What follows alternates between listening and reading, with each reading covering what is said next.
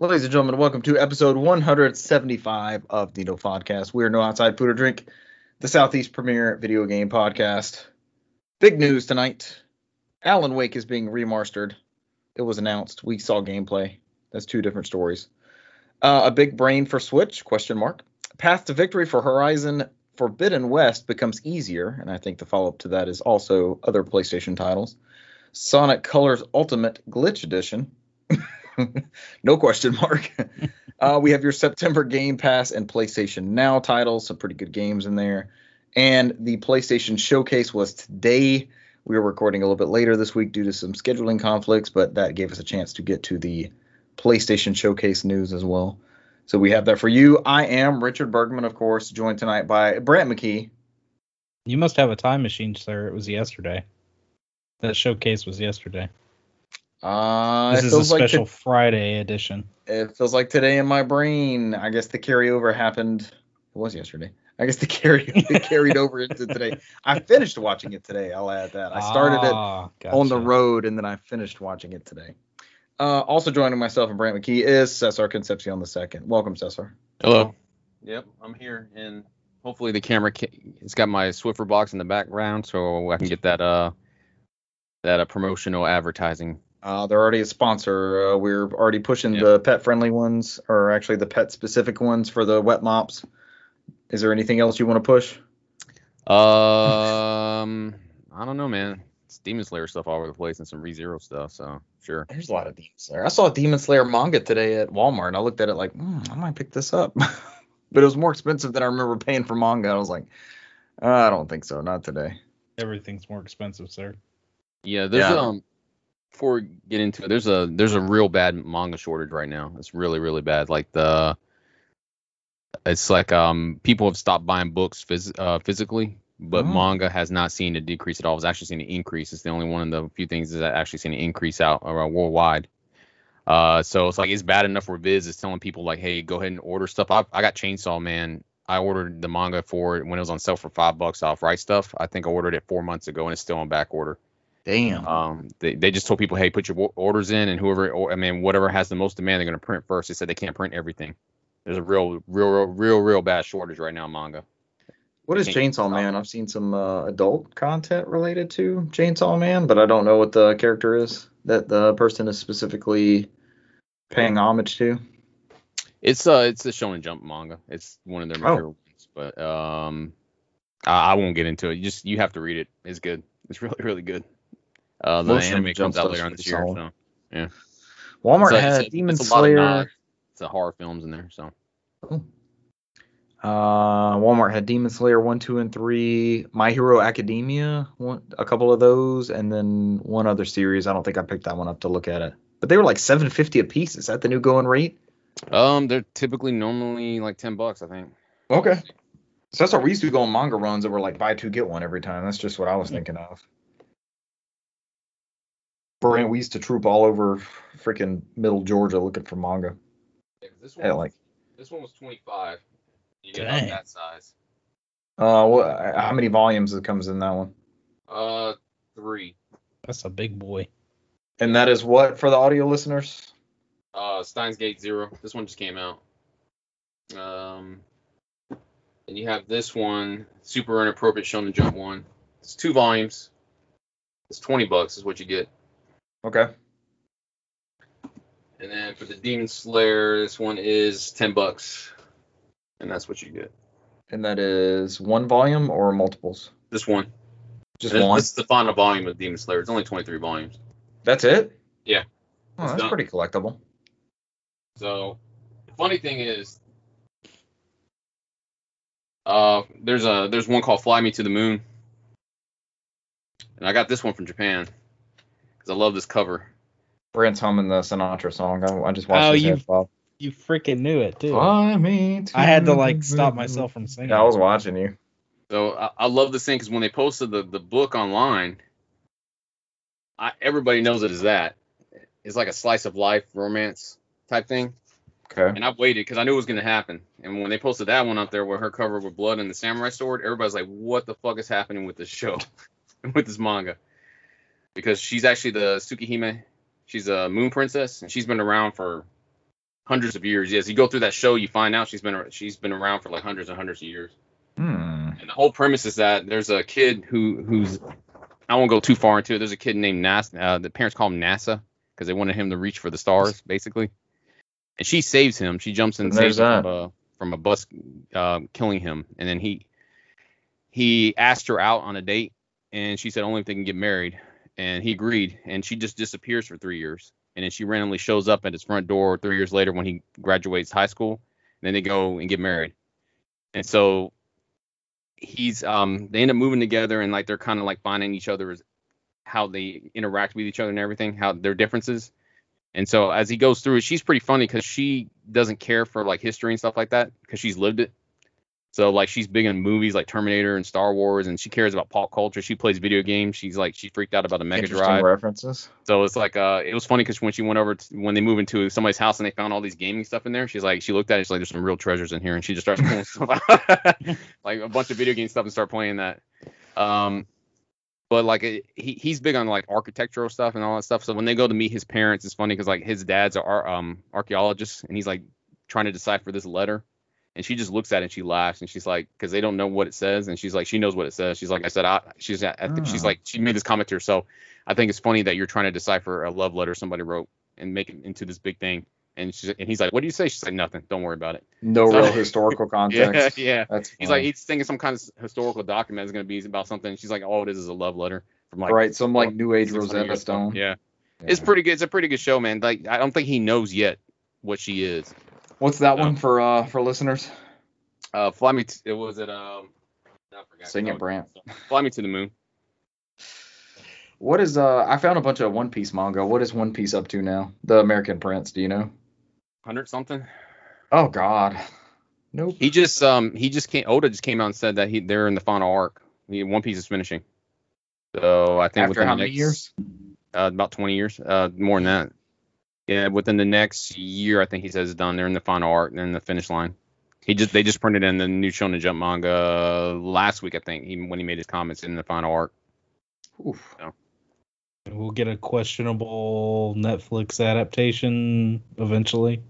I was just laughing because somebody on Twitter was like, all that's gonna happen is they're gonna try to kill Luffy, and they're gonna like he said, I gave all my One Piece treasure to Zoro, and they're never gonna find it because Zoro's always lost. That was a joke. I gave all my treasure to Zoro. That would check out, right? That would be an appropriate finish. Because they're always like, Zoro's always like, all right, got to go to the left, and then he turns right, and it's like they never find shit. Oh God. Always looking in the wrong direction. Well, we looked in the correct direction, and we found Alan Wake Remaster, which is coming to PlayStation, Xbox, and PC. This story comes from Sam Byford at The Verge. Remedy Entertainment's 2010 cult classic Alan Wake is getting remaster version for multiple platforms. Epic Games publishing arm will release Alan Wake Remaster across PS4, PS5, Xbox Series consoles, and the Xbox Game Store on PC. Epic says the remaster will feature all new rendered 4K visuals. They eventually showed off a little bit of game footage and screenshots from that. Commentary from writer and creative director Sam Lake, and the expansions The Signal and The Rider. Pulp horror influenced spin-off Alan Wake's American Nightmare doesn't appear to be included. Oh, I hadn't seen that before. That's interesting. But they did show some clips of this and some screenshots, and this looks like a pretty worthy upgrade. People have been clamoring for this for a while. I think I started it on PC. It's been about a year or so ago that I was talking about it on the show, and I liked what I played of it. Cesar, you got me this, 10-something years ago? It was your game of the year that year it came out. It was a good-ass game. Yeah. 360, I played the shit out of it and beat it. I think we're all down for this remaster. This is one that everybody needs to play on these, not next-gen consoles, because it is available backwards compatibility, right? And it's out on PC still, but yes, yeah. I mean, this is the first time it's ever been on PlayStation, so. That too. That's how they let off the trailer. Yeah, I forgot about that. First time on PlayStation. Yeah. So pretty cool. Next up, Nintendo announced Big Brain Academy, Brain versus Brain for the Switch, due out December 3rd. The commercial is very interesting. If you watch the ad that they launched with, has a lot of family members like not being able to sleep or study until they get their Big Brain Academy workout in.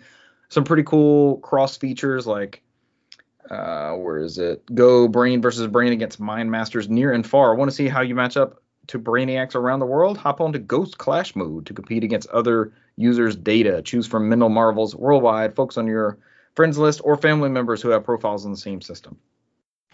And this is December 3rd for $29.99. It was a pretty inexpensive title. I was surprised by that.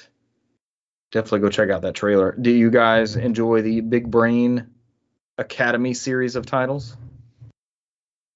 Always a good time. Yeah.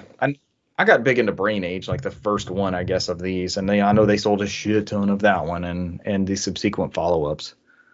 But I haven't really messed with them.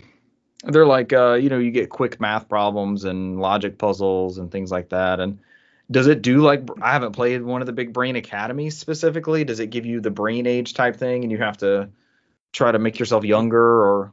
Yeah, it's kind of like that. It's similar to that. Right. But gosh, it's been a minute since I've played one of those as well. But this is it's like Brain versus Brain, so I'm guessing you'll be able to pit yourself against a computer or family member or something like that. Add like a little competitive edge. One of the modes they showed had the switch like turned sideways, like we could share the same screen and do a whatever competition or whatever puzzle it was on the same screen using each end of our controller. But a lot of family activities and stuff like that in there. Seems like Nintendo's kind of branching into that blue ocean strategy again with the Switch. It's like, oh, we got these consoles out there. Let's see who else we can get these in the hands of, right? Yeah. Yeah. If only we got Virtual Console. I'm the guy that's sticking to that. I just want more powerful hardware so I can play games better. That too, because even the first party ones are starting to tap out now, aren't they? Yeah. That's the thing that's good too. Yeah, I guess. I don't know. I've just been playing mostly third party, so. Is that what third party titles are you playing on there that seem to lag or be slow or anything? Besides your $12 Need for Speed. I don't know. You play that Need for Speed one, the one that they try to cancel on me. It's good. It's solid. It's not a bad game. Need for Speed Hot Pursuit Remaster. Yeah, so Monster Hunter Monster Hunter Stories does not play that well. Does not play well? No. It's some slowdown on there. I know a lot of people prefer to play the PC version. That's the only one I can think of that I've played recently. That news Hyrule Warriors didn't run all that great, did it? And that's first-ish party. Yeah, that Age of Calamity. Yeah. It gets down in single digits sometimes if there's too much going on. Forget if you're doing split screen and you both throw your like super moves. It just really, it's that bad. It is. It's jarring. It's bad. It's real bad. Pulling off those type moves on like PS2 and stuff, right? Why is it bottlenecked here on Switch? I don't know. Yeah, and the other one that everybody's talking about is the Sonic Colors. Plays like shit on the Switch too. It seems like a bad port job, though. I don't know if that's like specifically a Switch. I know that port is worse on Switch, but I don't know that that's like the Switch hardware specifically holding that back because it ran fine on Wii. But that is the only one. I saw the Digital Foundry video. That's the only one that does 30 frames per second on consoles. Still the Switch one. Handheld and docked. Yeah, so the emulation on it runs like shit. So I was about to say, if we want to come back to the Horizon story, we can just jump straight to the Sonic Colors story. Yeah, go to the Sonic one. Since we're on it. This one I've been playing. This one, this is a PS2 game that we never got over here. This came out over there in Japan from Atlas and Sega. And it struggles? And this one struggles. What is that for our audio listeners? Kowloon High School Chronicle. It's like a first person. It's not really graphically heavy game. It's like a first person dungeon explorer type thing. And when I got out of the pyramid, it was like the old guy in the wheelchair, kind of like Indiana Jones, is like almost like toss me the tablet thing and I'll let you out of the pyramid. That's where I stopped. Toss me the wheelchair. Yeah, Sonic, going back to Sonic Colors, like you said, Cesar, this game's got a lot of issues at the moment. Besides the fact that it's running questionably on Switch, it's got a lot of glitches. And these videos were popping up all over Twitter over the weekend because you could pay, what was it, like $5 extra to get the game early digitally. And people were, and you have to realize some people were playing it on a Switch emulator, but a lot of people were playing it on the hardware as well, and experiencing these extremely crazy glitches where the screen would basically go black and just have these flashes of all different colors all over, these different colored bars and things come across. The specific the specific article is from Nintendo Life, and they've got one video on here, but I've seen some much crazier videos. They're actually really funny. I mean, yeah. I didn't pay money for it. I'm just watching the videos and laughing. Yeah. And some of the glitches are really funny. The other ones, it's like, that's, you know, and the bad thing is, you know, if you got to worry about people that have epilepsy, you know, if they start playing this game and have one of these unexpected glitches, they could, you know, have a seizure or something. And I mean, Blind Squirrel Games, which worked on this port, you know, they have acknowledged it, as well as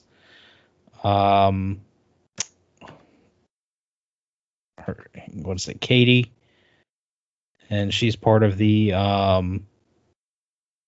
Sega team, and they've acknowledged that they're working on the issue. Damn, that last update was 5 days ago. We appreciate all the feedback we've received about Sonic Colors Ultimate so far. We're listening and preparing a patch for release as soon as possible. If you're experiencing any issues with Sonic Colors Ultimate, please submit them directly to... Then they have a link.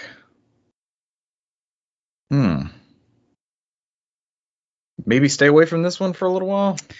Yeah, I mean, it seems like a majority of people that play it on your Xbox or your PS5, it's rarer to get those issues. It seems to be and it could be a bad port, it could be hardware limitations, but I doubt that, because we've seen other Wii games run on the Switch fine. So, but also, I mean, it's... Yeah, I'm not going to digress. I'm not a game developer. So, yeah. I've played it on PS4. I have it on PS4. I probably put about like 4 hours into it. I haven't had any issues with it. No issues? Yeah. Outside of the FMVs look like butthole, but yeah. It looks like it definitely was 480p FMV. So when you're going from the graphics and going to the motion video, it's noticeable. So that's what I saw on Digital Foundry. They were like, "Hey, these are the Wii videos. They ran them through an AI upscaler. Like, there's nothing you can do with the pre-rendered cutscenes. Like, they are what they are." They said this is the best with what they could do with that, but it is definitely the Wii. You suddenly go to Wii assets that are like AI upscaled at that point. What I played of it, that's the only weird stuff that hits you. It's like you play the game, then you see those videos. But outside of that, everything runs smooth on the PS4 one. I imagine it's probably the same thing on the Xbox. So yeah, what's odd is the loading times, because I saw a comparison with the loading times where the Wii original hardware, it was like something around like 3 to 5 depending. Yeah. And then on PS4 it was like 1 and some change. And then you went to the Switch and it was like almost 15 seconds or something like that. Yeah, I think I saw 16 or 18. Yeah, it was like, that's ridiculous. You're talking 3 times, you know, from Wii hardware to Switch. You know, that's... Yeah. It's either, like we said, it could be a something weird in the port, or it just, maybe it's hardware limitations. So I said it before. We're not developers. We don't code video games. We don't know nothing. So, you know, can't speak to it. Nope. I have the Wii version of this still, and I've never played this, so I might stick with that one until it's more of a budget. Yeah, I was about to say, yeah, that might be the better option. I'm looking at my sealed Wii version, so sealed Wii version. Mm. That's our extra set on his definitive copy. I don't know. It seems like the next gen consoles is the way to go with it. It does seem like a worthy upgrade, especially with double the frame rate. But if you still have the Wii copy, it is that seems to be a decent way to play it still, especially over the Switch one, or like original hardware like PS4 and Xbox One hardware. It didn't seem to do all that great. Weird hitches and such. All right, that was our Sonic Colors update. To the Horizon story. Who wants to take this one? We kind of touched on this last week. Path to Victory. So that's our flesh out the path to Victory. Sure. Yeah. So not too long ago, and this is from The Verge. Tom Warren. Sony had came out when they announced their different versions of Horizon Forbidden West. As the 20 different versions. Mm-hmm. Nailed down the release dates not too long ago. Did anybody get that one with the big ass dinosaur thing?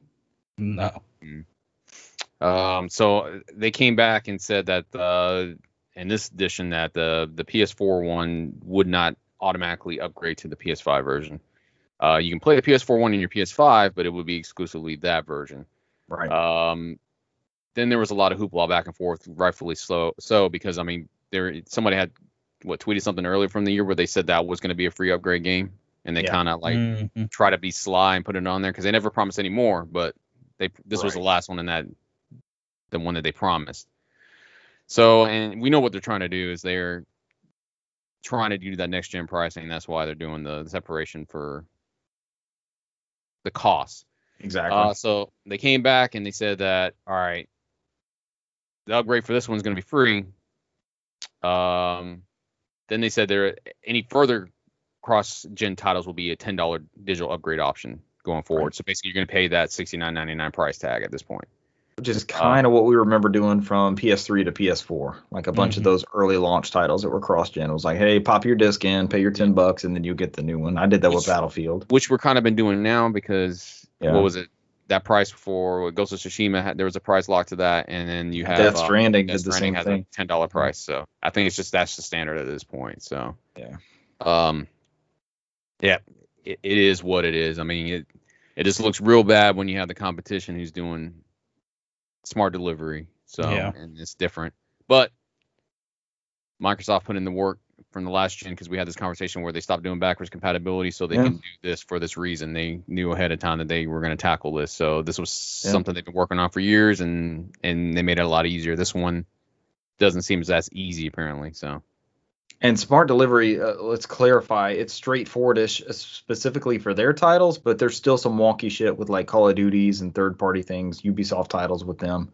They still have some weird shit too, so it's not a complete pass for them. But as far as their first-party stuff, like especially with Game Pass, I'm guaranteed to get the best Master Chief Collection version, whatever comes out. I'm guaranteed to get that. So it's cool knowing that just through Game Pass or through the digital copy that I have, that it's going to be continuously upgraded, and I'll get those assets and everything as they continue forward. But it's good to know that the outcry, we're always pointing out the vocal part of the internet, whether it's good or bad, but it seemed like they listened to this one, so they set a standard for their first party titles going forward that it will be that $10 upgrade path, and we don't have to. Maybe we don't have these stories where we talk about Path to Victory every week. Yeah. I mean, we got to get out of this weird generational limbo thing. Which that's it. I mean, we're for a while, so. But we only have what's left. It's Gran Turismo and Horizon and God of War, and God of War's one of them too. Yeah. That's a PS4 also title. Yeah, they can't leave that 100+ million so install I think base. I wouldn't either. They at that point, I think they already clarified that those games that they announced recently are gonna be PS5 only. So like Spider-Man 2 and Wolverine at that point, but those are looking at 2023 probably. Yeah. So I mean, I think we're gonna have one more year of this probably. So by then you would imagine they would have at least 25 million consoles out by then. So at that point they can start leaving that stuff behind. You would think, because they're selling all the ones they can come up with. Have y'all seen PS4s out and about again? Like I told you, I saw them that one time, and I've been in a couple stores since then, and nothing. Like PS4s just vanished too. It's crazy. No, I haven't been. Promise you've been in more stores than I've ever been in. Yeah. In the last year. I walk into, and I'm not gonna sit here forever on this conversation. I walk into a Kroger to buy food. I walk into a Whole Foods to buy food. I walk into a Walmart into the food section, and then sometimes in the clothes section, and then walk straight out. I don't go in electronics at all. That's fair. Yeah. Good place to avoid unless you want to go into Walmart and get that free gaming magazine that comes with a Skyward Sword poster. Brent, people are selling those on eBay for like $10. I just want to throw it out there. I saw it today. Oh, people are putting the free. We can't have anything. That's all that proves. Can't have anything nice. People are putting the free shit up online. Ridiculous. I know, right? Oh, that's not good. All right, we'll move on to the next thing. We don't need to go. There was nothing else in that Horizon story, right? It was just the Path of Victory, the $10 thing. Yeah. Ghost of Tsushima got what was its Path to Victory? But that was already kind of laid out, right? Couldn't you? Yeah, it was a little bit.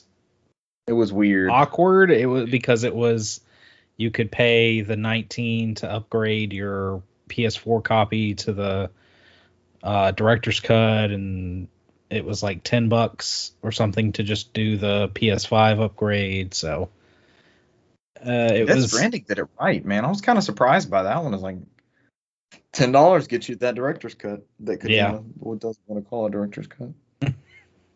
Extended cut. Extended cut. There you go. Keeley cut.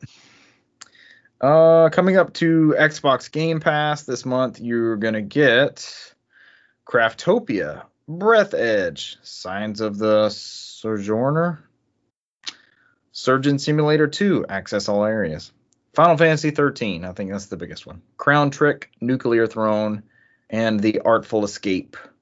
So more Final Fantasy games are coming to Game Pass Ultimate. That is for console and PC.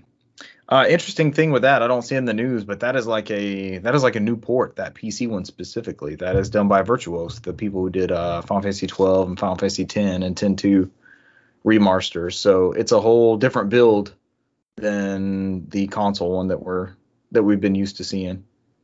It's if you played, I've owned the Steam one for years. The Steam one is garbage. If you play this one that's part of Game Pass, you get this directly from the Microsoft Store. It's night and day. The Steam one has not been updated yet. So they might not apply that update to that one.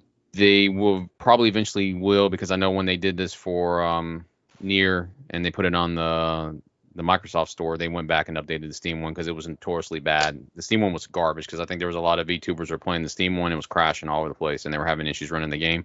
Damn. And so I know one of them that I watched she had bought the game for the 4th time just so she could finish the series. She was tired of buying the game because it kept crashing. So when they came out with the one for the Windows Store, she's like, hopefully this will be the last one I bought. She never waited for the Steam one to get updated because they never gave a final date. So if you bought the Windows Store one, that one updated through Game Pass Ultimate, that is the virtual Windows Store version? one premiered with the best version because it was never originally on there. They made the Windows Store version for Game Pass. Gotcha. Because when you do Game Pass, obviously has to be through the Windows Store. It's not through any other launcher. So.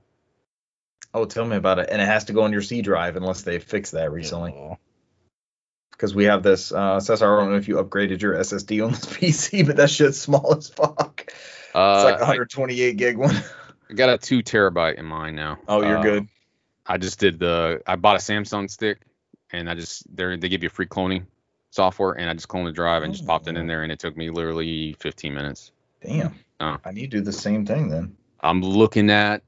Right now I'm looking at M2s to drop in the Polymega whenever they ship that out. So I've followed somebody on Twitter, and I think they bought an 8 terabyte one that works in there. So he said he's going to put every game he owns on there. So he just ended up paying the $800 for the 8 terabyte one. So $800. It was normally $1,200. He got it for $400 off somehow. He waited and got a sale on it. He said he's been sitting on it for a year. Like he's bought that when that was like the best price you can get an 8 terabyte M.2. I've never seen one out in the wild ever. I think the only place I see him you can order them was on Amazon, but it's a legit one. It's a legit one. So and it works. I can't jump on that, but let me know which one you end up getting because we still got to have our ripping party whenever we get them, right? From what I said, from what I've seen online with the people with the beta, they said the 1 terabyte's the least recommended, and they were almost able to fit every PlayStation 1 game on there. So that's not a bad goal to achieve. So that's a lot of PlayStation 1 games. Yeah. So I'm looking at it. I might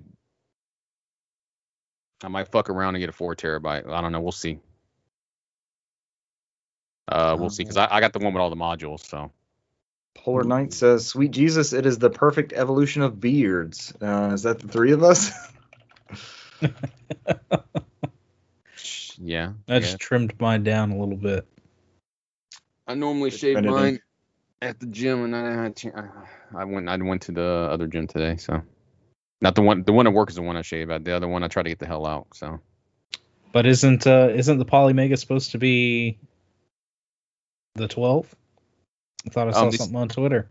They started shipping the notifications today. I didn't get one yet. I saw that tweet too. I don't have anything either. They said that they're not gonna complete shipping of everything until the end of October. So they said it's gonna be within that time frame from today to October at some point. Naturally, I'll probably be getting my shipping stuff when I'm out of town, because that's usually how it works for me. Amen. So both of us. Yeah. And it'll get left at your neighbor's house. I will have to find somebody to along with all your anime games. I'm hoping Renee will be back in town to make sure he gets it. Or I have to find somebody to swing by and get it. I'll figure it out. So I don't know. All right, I'm actually looking at the beards. I think, Brent, are you the number 3? Am I number 1? Cesar's number 2, and Brent, you're number 3. Beards, progressive. I don't know. Cesar, where are you at? Maybe I'm number 2. Cesar, I might be ahead of you. Thank you, Polar Knights. I never thought about this. This is part of our content. This is our community. Rank the beards. I will come in here with no facial hair once I start growing white hair. So. You'll definitely be 0 then. You'll be at the bottom. Know. You'll see me at that point. You'll see me when I'm a straight bald and look like the main character from Powder. Then you know, like, he found a gray hair. Or the famous painting, The Scream. Yeah, that as well. You're just that thing. At that point, you know, all right, he found a gray hair. He's going all in. So far, so good.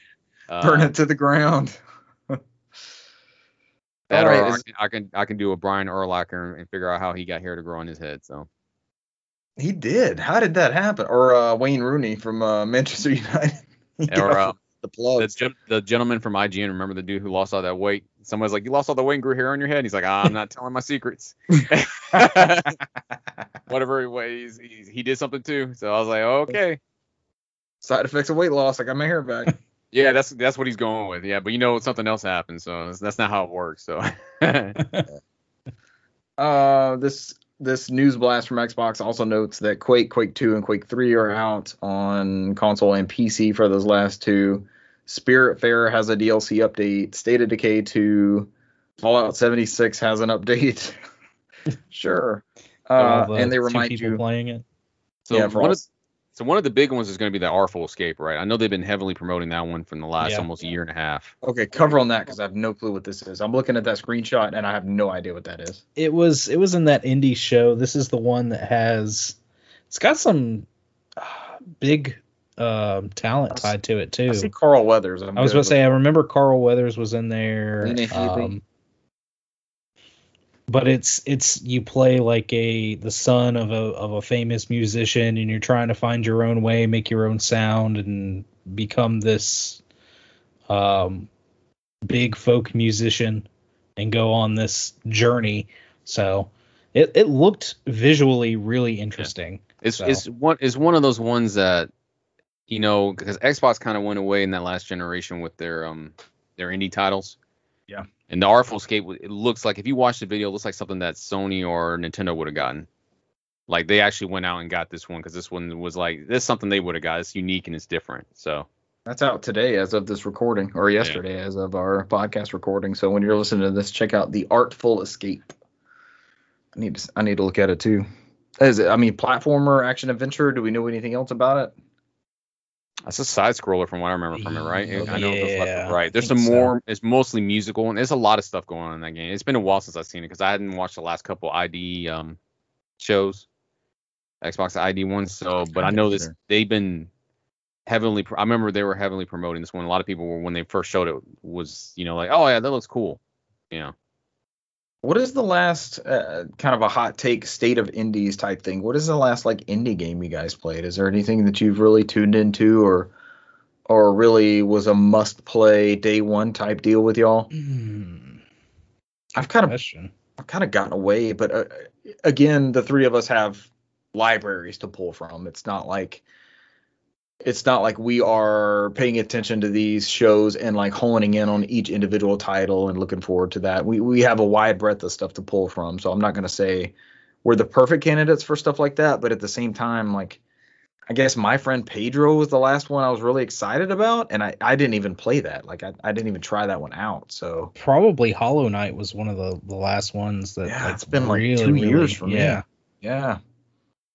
And is that even indie now? Like, that's not even a really. It's still indie, but yeah, I mean, it's gotten so much traction. Brand sure doesn't want to lose his cred because he fucked around and beat Hollow Knight. He's like, yeah, it's indie. I'm still hardcore. I haven't lost my way. I'm telling you, whenever we hear anything about Silksong, it'll be in a Nintendo's indies when we hear about it. Whenever they decide to show it again. Indie World Showcase instead of Indies, which they dropped. World Premiere Indies. All right, what were the PlayStation Now titles? Who wants to grab real quick at the end of that article? Yes. Leaving Game Pass September 13th. Always the flip side of the Game Pass exchange. Red Dead Online, Cloud and Console, and then September 15th, Company of Heroes 2 for PC, Disgaea 4 PC, Forza Motorsport 7, Cloud Console PC. That's the biggest one. Hot Shot Racing, Cloud Console. Leaving forever. Yeah, delisted for forever. Yeah, I still, and I'm going to make this point, but I heard it from another podcast, but this is your most recent Forza like simulation style game. This is the most recent one that you have to look back on and offer, and you're going to pull it from the store. That is mind-boggling to me. I don't understand it. It's like not being able to get the most recent Gran Turismo. If there was 2 different Gran Turismos and you could not get the simulation style one, I don't understand how that works. Like, how can you pull that off and you don't have something in its place?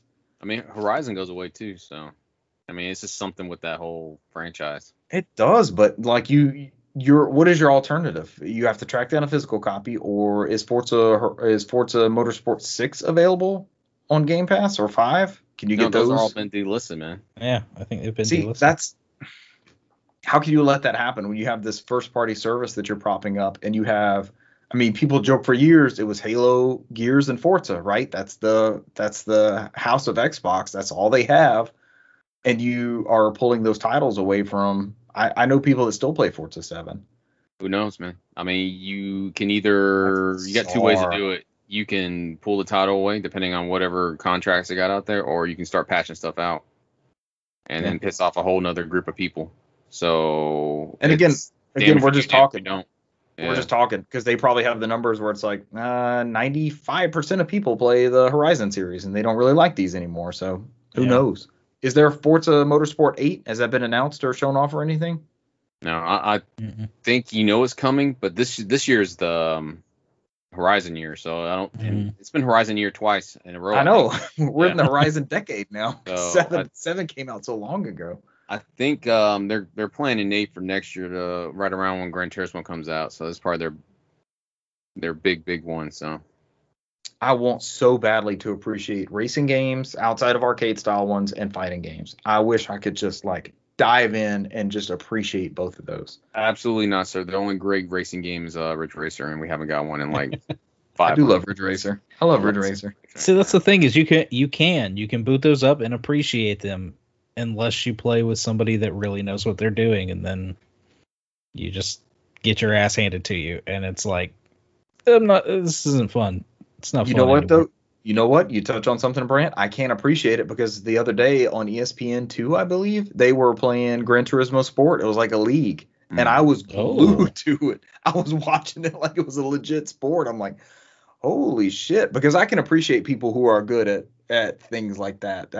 I might not be able to pull it off. I don't speak car stuff, but I can watch this competition and hear the feedback and the announcers and all that, and I can buy that's kind of an esport that I'm actually into, is watching the racing stuff. But man, I wish I could play those games without spinning out all over the place. It's one of those things you got to just play until it clicks, man. That's all it is. It's the same thing like a fighting game. You know, like there's certain games that each fighting game. I love fighting games. I love fighting games so much. I'm a button masher. I'm a button masher in every single one. I've never learned moves in anything. I would say I own so many fighting games is ridiculous. I mean, that's probably like 20% of my collection's fighting games. I'm right there. I would love to appreciate Tekken and Mark of the Wolves and Virtua Fighter and all these things. And I just, what is my main takeaway from that Virtua Fighter that we got for PS5?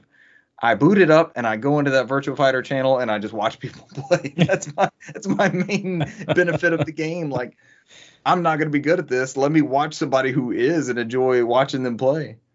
Yeah. So or one of it. That famous Daigo fight. Remember Daigo coming back in like Street Fighter Alpha 3 or something? Yeah. That first like big. Oh, I still get chills watching that footage.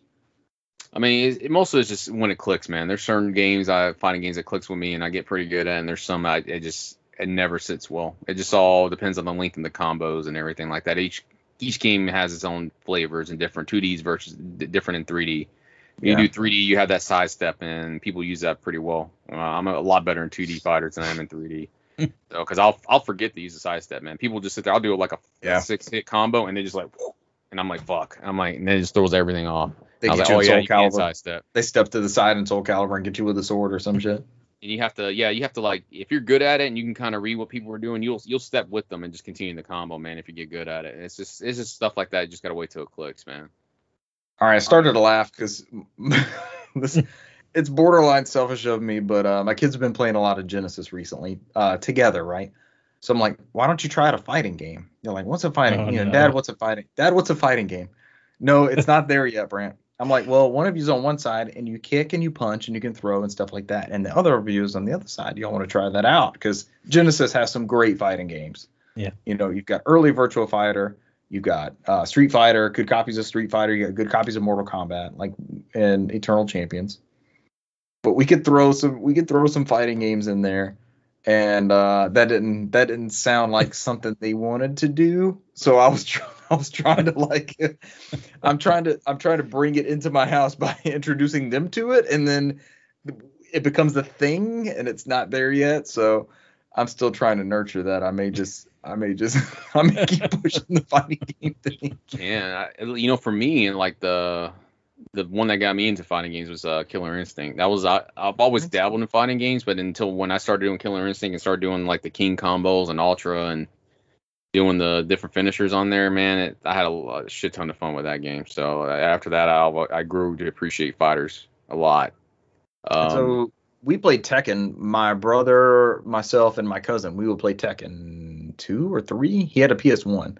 So, and we would just rotate out characters, and it was never anything more than button mashing, but we would, there were some aggravating rounds of Tekken that we had back and forth, because it's like, fuck you, I can't beat you with, pick a different character. You got to beat me with that character. It was just this back and forth.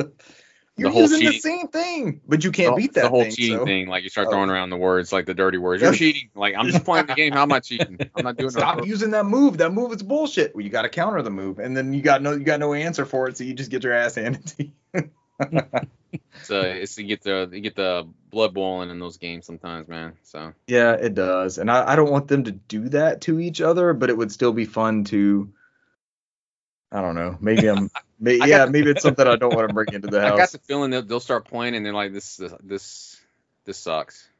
Maybe later. I don't know, man. I could be wrong. I don't know, because it still never clicked with me. So yeah. All right. Let's see. Real quick to finish up.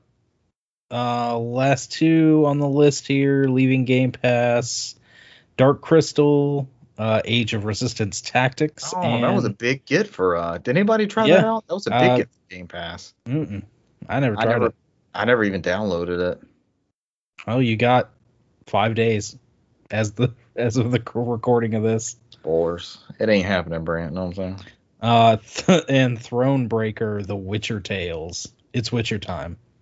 It's always Witcher time. Oh, speaking of which, I was doing some PS5 like maintenance and updates and all that, and I was going through my storage. I'm like, why do I have all these clips? and I just went into like trophy pops, and it was a 3x3. It was like 9 solid screenshots of me unlocking stuff as the Witcher on the Olympic Games Tokyo 2020. I was like, holy shit. It's just like this Witcher shrine of unlocked achievements on the Olympic Games. Oh, I was laughing at that. What is Thronebreaker? I never played that part. I never played that. I don't know. Yeah. It's like a visual novel type. It's a Telltale type adventure game, right? I don't know. I don't know if it's that deep. I just remember it's 2D stills, and if I remember correctly, it's more of a visual novel type thing. It's what sticks in my head. And it's leaving Game Pass. What else is it available? And I'm assuming everything like iOS, PS4. It's on Switch. It's on it. I mean, it doesn't take much to run the game. It's a single player component for the Gwent, the Witcher card game. Oh, okay. That makes sense. Now, whether or not I don't know if it's exclusively about the cards or not. I know it's all told. I don't know. It's weird. You look at the photos for it. It's like it's isometric. There's a bunch of stuff going on with it. So I've heard of it before. I've just never dabbled in it or anything. You know what? I don't even know. I think I own it. I just haven't played it. So I'll just leave it at that. And yesterday we had a PlayStation showcase, a PlayStation Direct, if you will. Skip the PlayStation Now games for September. Go ahead, fill us in, Brant, because I closed that link already. Gotcha. Real quick. So we're getting Tekken 7, Killing Floor 2. Other fighting game. Looks like Windbound, Pathfinder Kingmaker Definitive Edition, RPG. Moonlighter, and Final Fantasy 7. They announced what is that? I don't know. It's some game. It's the final of the fantasies, but apparently there have been 6 other ones. And apparently there's even more after, because they announced that starting this month, for the next, is it 5 months? They're going to release like January or something like that. January, February, I can't remember. Yeah, it's through January. Final Fantasy 7 through like 13, I believe it was. No, 13. 12. 13 is not 7, 8, 9, 10, 12. There it is. Yeah. Right. That's 3. 7, 8, 9, 10, 10, 2, and 12. Yeah. 10 and 10 2 are together in December. Everyone has copies of this on every other available platform, right? At this point. Yeah. Yeah. Oh, it's not for us then, the PlayStation Now thing. But that is a good ad campaign. I wish they would do more series like this. Like, I think they would pull me in if it was like, hey, Ape Escape. We're gonna have an Ape Escape every month. You can play Ape Escape 1 this month, and then 2, and then 3. So that would be something cool, right? Yeah, that studio we got rid of, Japan Studios, we're gonna have a Japan Studio month or months. R.I.P. Yeah. God bless Japan Studio. All right, is that all the PlayStation Now news? Yes, on to PlayStation Showcase news. Let's go on to the PlayStation Showcase, which opened up with a super long trailer for Play Has No Limits, their advertising campaign. I'm looking at it like, what is this? Is this PS5? What is ad. This? When you start seeing that was like 10 minutes wasted there. Yeah, it was pretty deep into it, but you start seeing the PlayStation symbols pop up, and it's like, something's going on here. They're probably going to break this up and release these as commercials throughout the next year or so. I like their Play Has No Limits ad campaign, except for people keep noting that you can't find PlayStation 5, so the Play does have limits.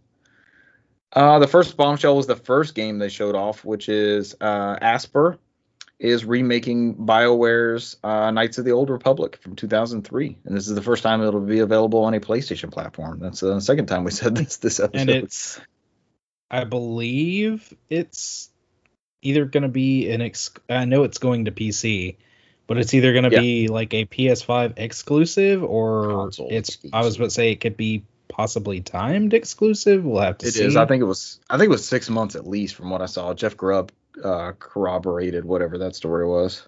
Yeah, Yeah. it's a limited time. Mm-hmm. There's arguments about how long it is. And there's no telling because Sony has seven was a year, and they got the other game that was coming up later. That's 2 years. They're all over the place. And then Deathloop was like a year. I guess it all depends on. I think they're just trying to confirm how long that exclusive is going to be. So Yeah. but it's only limited. And to note, we saw nothing of this except for kind of a voiceover by Jennifer Hale. Yeah. And you see the saber light up, and you get to see Darth Revan's helmet. So it's funny. I was listening to it, and I heard the theme, and I'm like, is that Star Wars? What the hell is this? They're leading off the show with Star Wars. What can this be? So KOTOR remake was a pretty cool thing to lead off with. I know it's been rumored for at least a few months, but for it to show up here was a surprise. Yeah, we just talked about Asper. Who bought them? Were they embraced by the group? Is that when we talked about the news story? I'm trying to remember because they're like long. They are time, in the Bracer group. Yeah, they're long time like Mac porters. They ported a bunch of shit to Mac back in the day. Like this is their Gearbox did Halo, but this is their first major project since this is a full-on remake. Because they did say that's gonna that team's mixed with some new people as well as some of the original developers from that game. So that's an important note. Yeah, people who know what this game's supposed to be. It'll be interesting to see because we don't get a lot of turn-based games anymore, and this was kind of a hybrid of that real-time and turn-based schema. So it'll be interesting to see if it's a remake like Final Fantasy VII remake or Resident Evil 2 and 3 remake, or if it's just here's KOTOR with like super upscale textures and all that kind of stuff. So that'll be interesting to see. And they, depending on that success, they still have KOTOR 2 that they could follow up with. So yeah, that is wide open for them.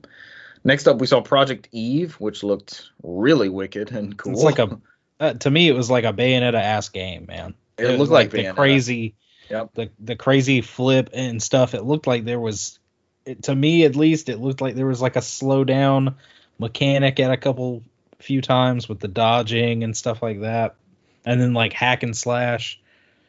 But with tons of style, so much. I was gonna say with as big as the world was, it kind of reminded me of like some of the aesthetic from the Nier games. But yeah, it looks good. It looks real good. Project Eve. So I'm imagining that we'll get another title. I'm sure it's not going to come to us as Project Eve. Probably. Yep. Who makes that? Who was it that? What was it? It wasn't a Square title, was it? No. It's a Korean studio. I thought it was a Final Fantasy like 16 something, but then as I was watching, I'm like, no, they said that was going to be medieval. Like we already saw a preview of that. It was going to be dragons. It's a Korean studio called Shift Up. There we go. Shift Up. Next up, we saw Tiny Tina's Wonderlands. That is, of course, a spinoff of the Borderlands series from Gearbox. With all of that humor and cell shading and everything else that makes that series what it is. It is coming out March 2022. Next up, we got a extended Forspoken story trailer and release window, which is going to come out in spring 2022. This looked really good. It still continues to look good. Forspoken from Square Enix and Luminous Production. All these are coming from PlayStation Lifestyle. I can't remember I think Brant mentioned that. Yes. We saw a little bit more of Rainbow Six Extraction. So if you're a Rainbow Six fan, check that out. Fight your aliens now. Sure. Should be your cup of tea. They've hit a formula with that, I've never played Siege, but I know people who tune into that and play it like I do Halo. So that is something they have really turned into a thing. What a crazy pivot from what Siege originally launched as and what they've turned. It was called Quarantine into Extraction. Mm-hmm. Oof. Next up, we saw some gameplay of Alan Wake Remaster, which was announced earlier in the week. Looks really good. Yeah, guys, they're making a Grand Theft Auto 5. GTA 5. Can you believe it? It's the same one. Cesar and I were actually talking earlier today about there was somebody on Twitter that was just going off on this trailer when they watched it. It's like there's Michael and Franklin and whatever the other guy's name is. They're doing the same. They're doing the same shit. And then every feature they showed off in the trailer, like driving cars. He's like, we can do that on Xbox 360. Heist. We could do that on Xbox 360. Everything they were going to. I was laughing when he was like, "We can't let them keep getting away with this." He was screaming that. We had this on 360. We can't allow this. Well, I mean, people the biggest thing is stop buying it. They'll like, all right, let's speed up 6. But yeah, they've lost that. I'm probably gonna say their name wrong, but the Hauser, the main writer, he left. So I mean, I imagine there's a new guard in there, so it's probably whatever major changes you're gonna see now is probably gonna happen with this new guard. So yeah. I mean, but what do they have to do? Their moneymakers, GTA Online, which they also announced is coming with the delay to March 2022 because it was supposed to come out at the end of this year. But they're going to make their money off of that, and it seems like we're getting GTA 3, San Andreas, and Vice City in a collection. So yeah, what does a story-driven GTA look like anymore? We haven't gotten one since the end of that generation. yeah. I mean, I imagine it's going to be something different. Rockstar's been known to shake stuff up. So I mean, the only thing I can think of is what Red Dead Redemption 2 was a mixed bag. Some people loved it and some people felt it was boring. That game, right, when I played it I put like 4 hours into it and it still didn't pull me in yet because there's a lot going on. That world is something to be appreciative of, but it's like you have to be patient with that game. And that intro's a long burn, isn't it? Yeah. It's good. Don't get me wrong, it's good. I'm not saying it's a bad game. It just I didn't have it's like I said last time I took the game out of the console. It's like I have to figure out a time to play this. It's something you have to sit there and like, all right, I'm going to sit there and play this. Yeah. Exclusively and go through it. So if it doesn't grab you, it doesn't grab you. That's how it goes sometimes. Yeah. Don't get me wrong. I love Westerns, man. I just got to have time to do it. I just want to put the time in there because I just lose patience and just start going in there and start fucking around. It's like, and then why do I keep on dying? It's like I'm not playing the way that the game is built to be played as. So I've yet to buy that one or play it on Game Pass or anything like that. So I'm kind of waiting for the next gen version of that. I think it'll be here before too long. Next up, we saw Ghostwire Tokyo continues to look good. Cesar and I talked about this as well. Kind of don't want to see any more of this. Let's just go into it blind. I think all three of us on this show at least are sold on. Let's check this out. It's kind of had a reboot since can't remember her name. She was the lead director since she left, but it still seems like a good title. It doesn't seem like it's lost its creativity and uniqueness. Next up, we saw Guardians of the Galaxy story trailer. I actually skipped this part. Yeah, I didn't watch this part either because between me and you, I was doing job-related stuff, so there were some parts of the screen when I was like, I cannot pay attention anymore. So I was like, and I walked away from that one because I mean I'm interested in playing it, but I kind of just want to play it instead of them feed me everything. So it says it's coming from Eidos. Is this a Crystal Dynamics joint? Is this their? This is what they've done instead of doing another Deus Ex or Tomb Raider. So okay, this is what they're like. You have this license and do this. Do something. Don't screw it up like Avengers. I mean, which is still coming out. I think they're supporting it. There's the Black Panther DLC and all that stuff. Yeah, Spider-Man's coming eventually, finally, though.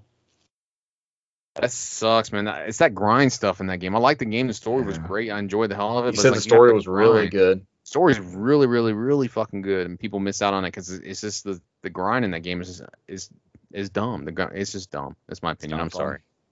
It's just it takes forever to level up, and it adds link to the game.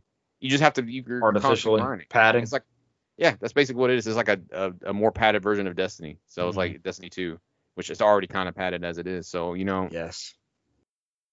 For people enjoy that. I just haven't met that person that enjoyed it yet.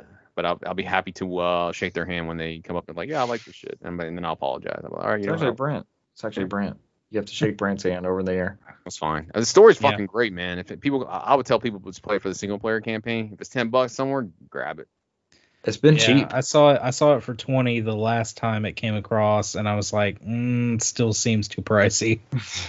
It is. The story campaign with Miss Marvel is really, really, really good, and I really, really liked her character. It was really well done. Yeah, heard that too.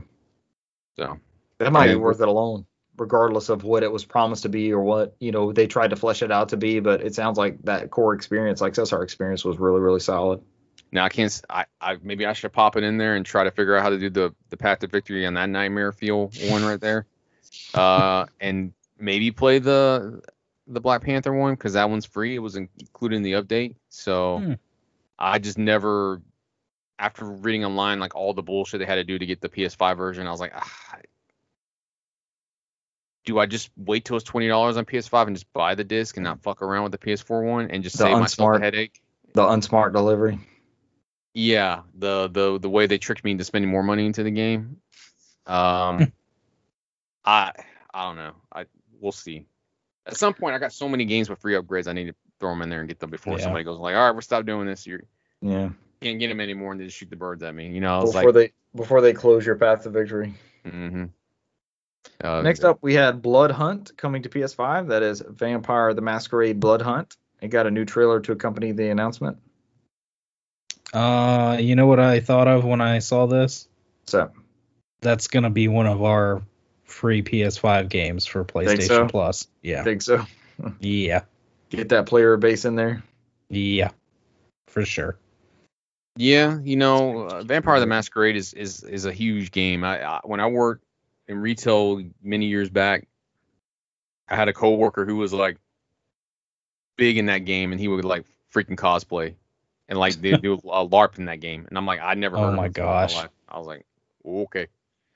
So, I mean, I don't think the original people who developed that game are still doing it. I think the studio, they've handed off to whoever owns that license now. Yeah.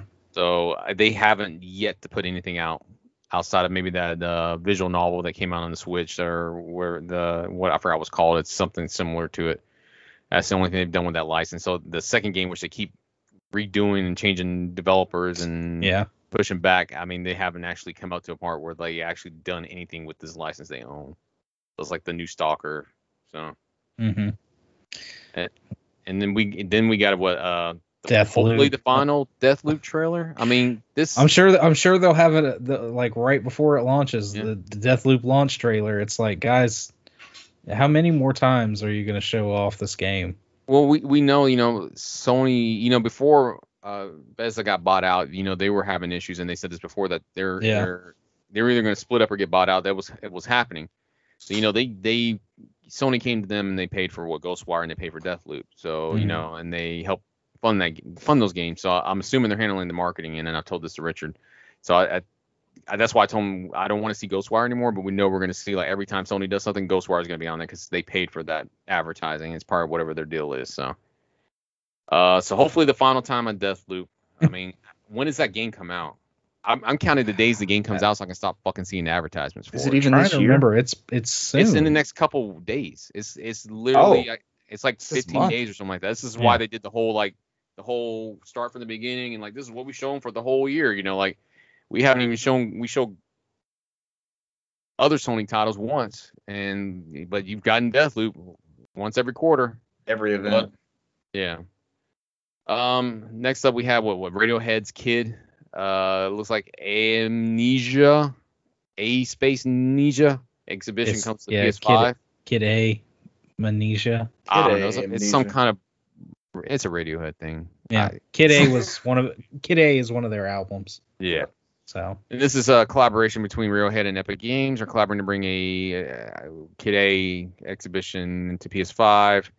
I guess they're celebrating their early 2000 album. I guess we don't know what's going to happen with that, right? I'm assuming it's going to be interactive. Yeah. I'm thinking like D-Tune or something like that old PS3 game where it had like music that kind of artsy style and manipulates it.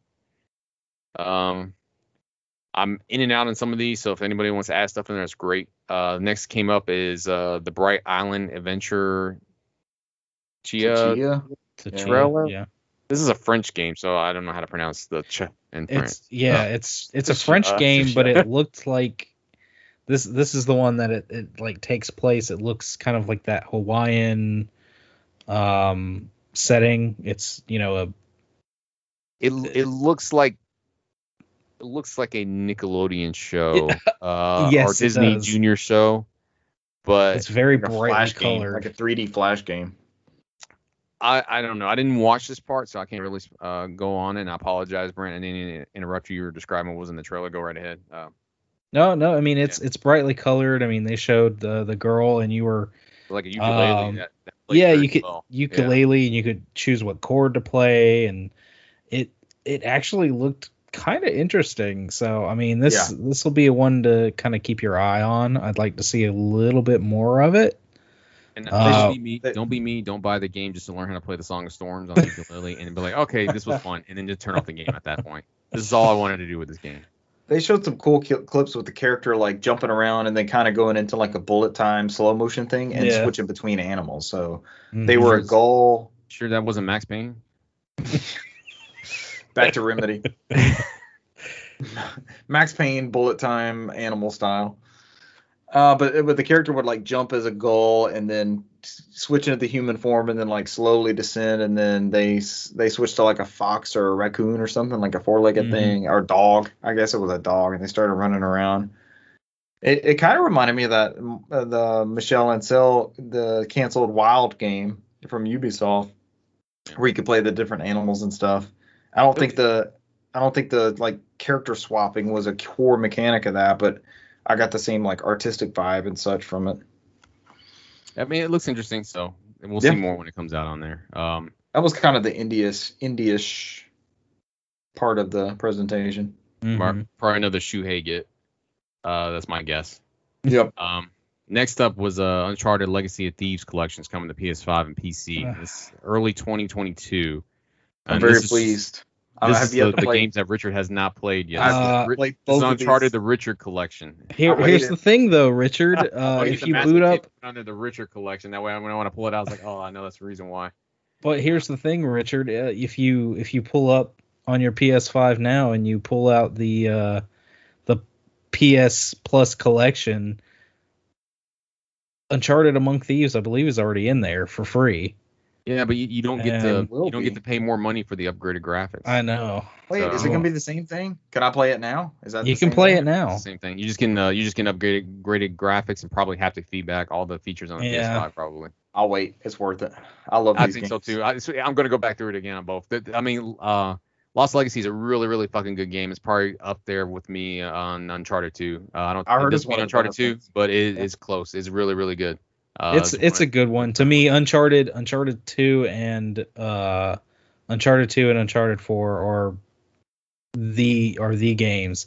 Why is 3 the weak link? I thought 3 was solid. 3 was good. It was 3 was good, but 2 and 4 are man. You have to follow the masterpiece. You know how hard it is to follow a masterpiece, and now can we name any of those games other than a Mario game? Probably. Even then, some people would debate me on that. They're probably like, I didn't like Odyssey or something like that. Some people don't like Odyssey. Odyssey was shit. I never finished Odyssey. I wasn't a huge fan. Really? It's pretty good. I like too many moons. There was like they gave you moons everywhere. I love to me it was moons, too much water. To me it was a return to form. It felt kind of like it had that 64 vibe to it. Oh, it's a fantastic there's a legit game. That is an incredible master. It is a masterpiece. Yeah. It didn't click with me as much as the other ones. There's a legit area with the 64 stars and stuff like that. It was like a nice throwback. You had to get to it. It was really, really good. I didn't get there. You even played the dun dun dun dun dun dun when you get the stuff in there. Yeah. It was so cool. A nice throw. Yeah. But what's another one? What's another one? Legacy of Thieves collection. Ocarina of Time, and then what was after it? A lot of people didn't like Majora's Mask. So it's hard to follow masterpieces, man. Right. I'm sorry. I don't want to argue. We got into the PlayStation Studios part of the show now. Yeah, I think what was it? Was it Herman Hulse came out and said that at this point everything would be from the internal studios? Yeah. He there and said his piece. And everything's PS5, right? Except for Gran Turismo. Yeah. And God of War. And God of War, yeah. But they showed a little clip of a new Insomniac game. You saw Insomniac in the Marvel title and showed a man sitting at a bar surrounded by a bunch of other men that are already knocked out all around, just littered throughout the bar. And then some guy gets up, pulls out a knife, and the guy's just sitting there at the bar, and then he clenches his fist and the claws come out. I lost my mind because What a reveal! What a reveal! Because I'm sitting there and I'm watching this. I'm like, Marvel, what could this be? What could this be? I'm like, no, Logan. And like as soon as he clutches his fist and the claws come out, I lost it. My kid come out of his room. He's like, what happened? What happened? I'm like, there's gonna be a Wolverine game. By the guys that made Spyro. Yeah, the guy that needs and Spider-Man more recently. And Resistance. Spider-Man. Wolverine. Only if Jameson's in there saying Wolverine like that. Oh, what a reveal. And it was just it's not in-game graphics. It's nothing related to the game. It was just a teaser announcement. And man, what a way to bring it home. That looked incredible. God. Seeing the claws pop out of the fist. Yeah. Hell yes. And then next they kind of, I didn't know it was going to be Gran Turismo. It got me first because of the music.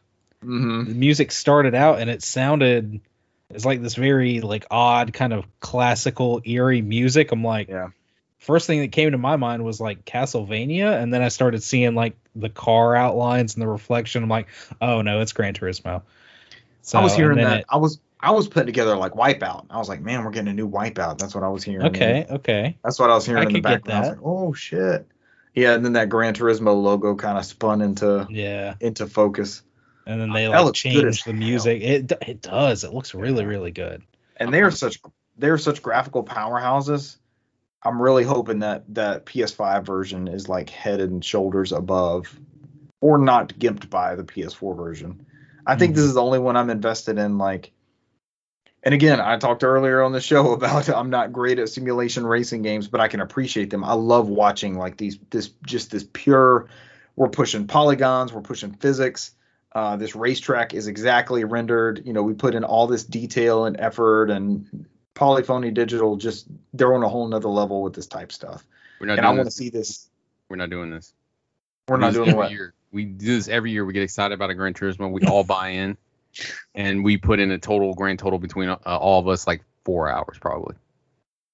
I have literally done this since the first Gran Turismo, so I feel called out specifically by Cesar. Hey, I still haven't done it yet, but I thought about even buying the other Gran Turismo just because it had that VR mode to it, and we should do that. We should do like you guys did with the Ace Combat.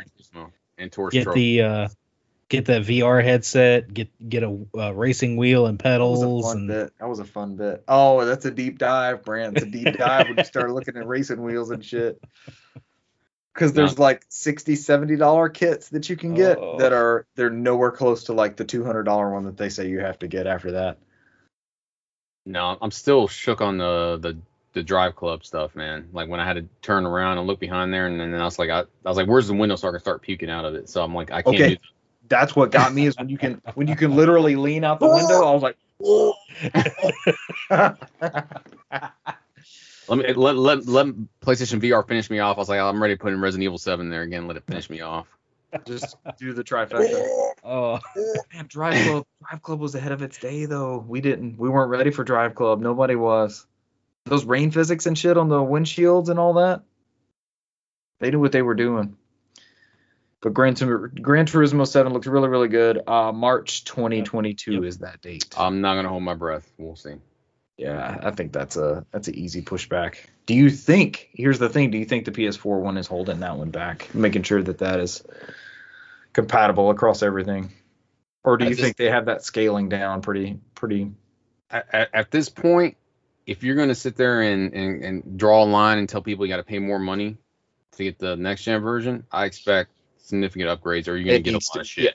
Yeah, I imagine they're gonna put their money where their mouth is. So, I mean, you have an out. You can just say, hey, PS4 Pro's 1080p now. We're not doing 1400p or whatever. Whatever that PS4 Pro one was trying to come in at. As active as this community is, and how competitive as their competitors are on different options, they can't do that anymore. They're gonna eat a lot of bad press for it, And Gran Turismo Sport, let's not forget, it was like the Halo 5 of that franchise. It was not great out the door. They had to do a lot of content updates and support and stuff like that to have that one really be. And it was a live service game. It still is. I think that's why they changed the name, like you said. I think it's because they were as a test. Yeah. It was something they wanted to try and see if they wanted to do as a live service because they came out with Sport 2, and I think I can't find a physical copy of Sport 2, but there's some that's out there and it's expensive as fuck. Yeah, what is that one? I see it on the PlayStation Store all the time. It's like Spec 2 or something, right? It's an update. It includes the original one, but it has like a whole bunch of new content, and the VR one is all included in it. It's like a separate. They end up calling it 2. So like I've only seen maybe 1 or 2 physical copies, and it's only came out in UK because that game's bigger in the UK than it's here. And that's the competitive Gran Turismo I was watching was from the UK. Super expensive. It's like it's a lot of money just to get a physical copy, man. I think it was digital only everywhere else. So damn. I've only seen a physical copy once on eBay, and then it disappeared, and I've never seen it again. I should have spent a couple $100 for it. So said no one ever. Said no one ever. Are we all in on GT7? Are we gonna try this out? Sure. Yeah. I mean, we're at that point in the console cycle where there's not a lot of new shit coming out. Yeah. So it's like this is the part where I'm willing to okay, if this makes me justify my PS5 purchase, then I will entertain it. So I'm in that wheelhouse of I got a PS5, I got an OLED. Let's see what this looks like. It's gonna look really good. And I still do that with like GT3 and 4. Like I'll pop those into PS2. Like, damn, these are some good looking games on PS2. They still hold up, man. They're I mean, all the way back to that first Gran Turismo, and they came out with 2 right after that with arcade mode and everything. And it just they know what they're doing, man. They're wizards over there. Next up, we had Marvel Spider-Man 2. How is Insomniac making all these games? I want to point this out. How are they? I don't know. Sony's getting their money's worth, though. They shipped Spider-Man Remaster. They shipped Miles Morales. They shipped Ratchet and Clank. They've got Wolverine announced, which is pretty far off, I would imagine. They got Spider-Man 2 coming out. Like, how are they? Who else has this sort of docket on their books? Who has this workload? It's crazy, right? This was just a teaser trailer with both Peter and Miles, and had Venom in the background. And it said it is headed exclusively to PS5 in 2023. So I don't know why they didn't mention it at all, but the whole person that's speaking the whole time before they show Venom was Kraven. So I'm assuming it's going to be Kraven and Venom as the main villains. I've read the comics a lot. I know when the descriptions he was giving about hunting them and all that stuff, I know it was Kraven the Hunter. So I guess it's going to be Kraven and Venom. Because after he finishes giving his whole little spiel, that's when Venom comes through and says, "Yes, we are." All right, and then they finished the showcase with God of War Ragnarok. I guess that is the confirmed title. I watched Corey Balrog pull the tape off of his T-shirt and unveil Ragnarok as like the worst kept secret of the past year. And I'll let you guys speak to this because I know you both played the 2016 God of War, 2017. Shit's good, man. This looks good. I'm hoping that this is gonna be as good as the 2016 one was. And I mean they're saying this is their coup de grace to finish off the Norse mythology God of War. Yeah. And I did see on a side note outside of this show the gentleman that animated the like return action of the weapons and all that, he passed recently. So yeah, I wanted to note that. I saw that the whole apparently I haven't played the game. I know you guys have. That's a big part of it is like the physics of the axe or whatever coming back to you. Yeah, he recently passed, so they wanted to note that. But did the game look good to you guys? You're down for some more God of War Ragnarok? Yeah, I mean, apparently there were some people that were, of course, unhappy. There's always those people that are just the way it looked. They're this doesn't look any different. How is this next gen? And it's always with the stream though. It's wait until the video. Incredible. I was going to say to me it looked really really good. And then I saw him in a canoe or something going across the water, and I was like, "Holy shit! Look at that!" And they showed, I think, everything that was shown was captured on PS5. They noted in the trailer, so we don't know what the PS4 version will look like. So, or if there's any hindrances on there. Was it PS5 Pro footage? I was laughing because you saw PS5 Pro was trending on Twitter, and then somebody had came out and was like, "Finally, we can stop fucking talking about Switch Pro. We just got to throw out PS5 Pro in there just so people shut the hell up about Switch Pro." because you can't find PS5s anyways. Might as well have a PS5 Pro. Yeah. They have So a chip shortage. Somebody on Twitter was saying that it was Nintendo who announced it so they can just get people off their case on the Switch. A divergent tactic. Yeah. They'll just bitch because it's like, I can't even find a PS5. We're talking about doing a PS5 Pro. They're like, They don't fine, talk I guess we'll about talk it. about the Switch Pros. Is anyone ever happy? Is any fan base ever happy with anything at No. any point in time? No, we just see it. And I'm over here playing Dead Space like, this game's amazing. It looks incredible. It's from 2008. We just see it more now because of social media, man. The ability for Yeah. people to meet and connect and talk. And we just see more of it now. But I mean, you know, people have always been like this decisive. So I still remember Yeah. people getting arguments in high school about game consoles. And I was like, oh, okay.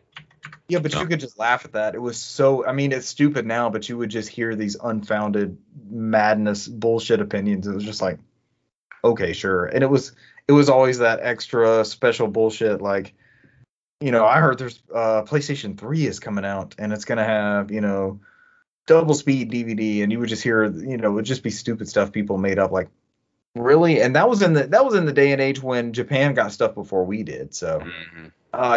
You realize we'll hear about this 6 months before we actually have it, right? There's no way that you can just start coming up with this crazy madness.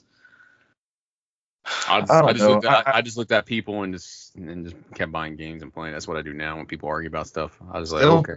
I mean, That's what was the number one that's what we've argument all on done. Twitter? Was the argument about the KOTOR exclusivity. That's all people argue Yeah. about. They were arguing about like, I bet it's only this long. I was like, who cares? The game's not even out. Just wait until they announce stuff. I was like, we're arguing about something that's not even out yet, or it's still in the concept phase. We saw nothing but a teaser. Yeah. And it's literally playable right now on Xbox and PC. Right now, you can go play it. So A good version of that game, a classic. people were weird, man. I just sat there and I just shake my head. I was like, and then people were buying in and responding to it. I was like, don't respond to this fool. I was like, please don't respond to each other. Just let it die. There are days when I think about not being on social media at all. I step back and I'm like, what am I here for? I mean, the news is going to get there. I've got this recent obsession with old gaming magazines, like remembering that euphoria of getting a new one in the mail and just like pouring through it. Like that's how we got our information and how much fun that was. And even looking at it now, like since I was about a month ago, I got that EGM and then I was just sending you pictures of these ads. It was like a full page spread of like Final Fantasy VII ad or Symphony of the Night. It was like this beautiful advertisement. Like, holy shit. You scarred me for life when you just showed me the Kobe Bryant one. So that's the only one I remember out of everything you showed me. So yeah, it was the Kobe Bryant NBA courtside for GameCube, right? When GameCube had that whole ad campaign where they put like Pikmin and Rogue Leader and all that in the cube, like they would have these mini dioramas in the cube, and that was such a cool ad campaign. But I've started to lean. I'll say I've started to lean further against social media, but I've also started to look at more positive stuff. Like there's a bunch of good uplifting accounts where I feel like that was the purpose of the internet, is to connect and improve. And there's actually some decent stories out there. You don't always have to look at doom and gloom and, oh God, my faith in humanity's gone. And I was about to say, but just like everything else, there's always those people that you look at and go, this is why we can't have nice things. yeah, essentially. I just shake my head and be like, whatever, man. At that point, I don't even let it bother me. There's some stuff I look at, I just laugh. I laugh out loud because I'm like, this is ridiculous. Yeah. And then I just keep it moving. I don't even respond. I was like, that's what they want. They just want people to respond and get in the hoopla. It's like strangers on the bus. Like it's some random kid on the bus versus your core group. Like your core group knows what's going on and they are able to intelligently talk about cross-platform stuff and everything. And then you have this rando. The post a picture of like all my homies hate PS5 picture on there. And it's like, like I'm like, okay, what does this have to do with the conversation? So I'm like, I don't let that stuff bother me anymore. I just laugh at it. I'm like, I just laugh. And then we're in the era of like influencers and stuff. Like they will get sent free stuff. Like, don't follow these people because they like the exact same thing you do. Know that they are being sent free products to shill these type things. Like, don't be confused like they're super passionate about this, because nobody would shoehorn themselves into this one experience. No one's out there like, I'm only going to play PS5. That is the only place good games are. Everything else is complete trash, because anybody who knows anything about video games know that is false. You have retro, you have Xbox, you have PC, you have handhelds, you have all kinds of shit, and it just those are that's the ones that make me laugh, and it's like that's my favorite ones when they start making the arguments. Like, all right, time for personal preference. When they talk about which version's better, I was like, here we go, it's personal preference time. Everybody's got a different opinion. And then you have like the Digital Foundries of the world who are technical whizzes and actually literally break down all that shit and tell you what is what, and they get accused of being shills for stuff. It's like, oh yeah, I was about to say, speaking on that, last week we talked about that video where that YouTuber broke down the newer PS5, the remodel, and literally he had to make another video talking about the amount of hate he was getting because obviously he like titled the video "The New PS5 is Worse," and I mean it's kind of clickbaity, but you know, he's like, that was my opinion. He goes, but now I've got like all these people. He's like, there's some people like sending me death threats. Other people like saying like, oh, you're getting paid by Xbox to do this and that. And then he was, all I did was take the thing apart and give my opinion. You know, you can't hardly do that anymore. You know, I have 60 followers. They're not paying me. Look at their threshold. I'm sure it's in their account stuff. You can tell who they're going for. It's like I don't really watch that much Digital Foundry stuff, but it's like they just report what's on the screen. They're good, so and they've always been good. And I will die on that hill that they literally report numbers. They run shit. They look at the numbers. They're there. Yep. It's like they show it to you. It's like you're just reporting facts on there. It's however you take it. Some people just take it to the extreme. They purposefully slowed it down to make Xbox better. They were doing this years before like that was even a thing before. Because it wasn't intentional, but they shone the light on the Xbox One being the weaker of those consoles when it came out. Like this, okay, this console's running natively at 900p. We see this. PS4 is running at 1080p on the exact same title. Here's the performance differences. But they also, I mean, that seems to be when they came in the limelight. They were doing the same thing for 360 and PS3.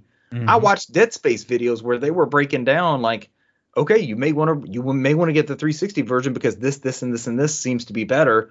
You know, PS3 seems like it started to be the lead platform, but it seems like the integration or whatever was easier for this console. And Dead Space is not the best example. I don't want to quote their review of Dead Space, but it switches back and forth between, you know, whatever was optimized for that system. Yeah. Mass Effect has all kind of opinions, and PS3 was notoriously a little bit harder to develop for. Yep. So some of the optimization just wasn't there. And I mean, there's a lot of games that just natively do a little bit better on 360. Before those cell APIs were out there for a lot of stuff. And they go into depth on that. Like, hey, by this time, you know, Naughty Dog was getting out of the PS3 what nobody could get out on the 360. You were not going to get this sort of production out of this hardware, but that's because this was a specialized group. Yeah. So they had that time to just dedicate. Yeah.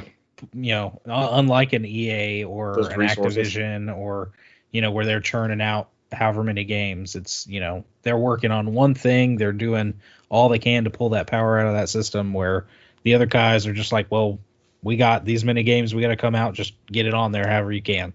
So yeah, both those guys, Richard Ledbetter and John Linneman, they've been doing it for well over a decade and doing a great job, an unbiased job. And doing it well. So, like I said, that stuff bores me. I don't watch it, but I can tell you. Have you seen their DF Retro series where they go into like the tech spec? Yeah, God tier. Yeah, like I said, it doesn't hold my interest, but I can say for a fact that all they do is reporting what they see on screen. They're not making anything. Mm-hmm. Like I see the hate online and I don't get it. I'm like, they're literally just reporting. This is what happens. I mean, you want to yell at somebody, yell at who optimized the game. I mean, you know, just you're yelling at the wrong person. So they're just showing how the game plays. Yeah. All right. How did we get on that? I don't know. God of War was our last news story. Oh, that was a good discussion, though. We always do a pretty good job with that. Games played. We're at an hour and a half. We'll try to breeze through this. I don't think there's a whole lot to cover here. Played a little bit of Halo as usual. Nothing of note, I believe, with that. Oh, I do have an interesting note. There are some weekly goals that you get. We call them Halo bucks. So you'll achieve things through multiplayer matches or campaign missions or whatever whatever, like there's weekly, there's seasonal, there's goals that you can complete.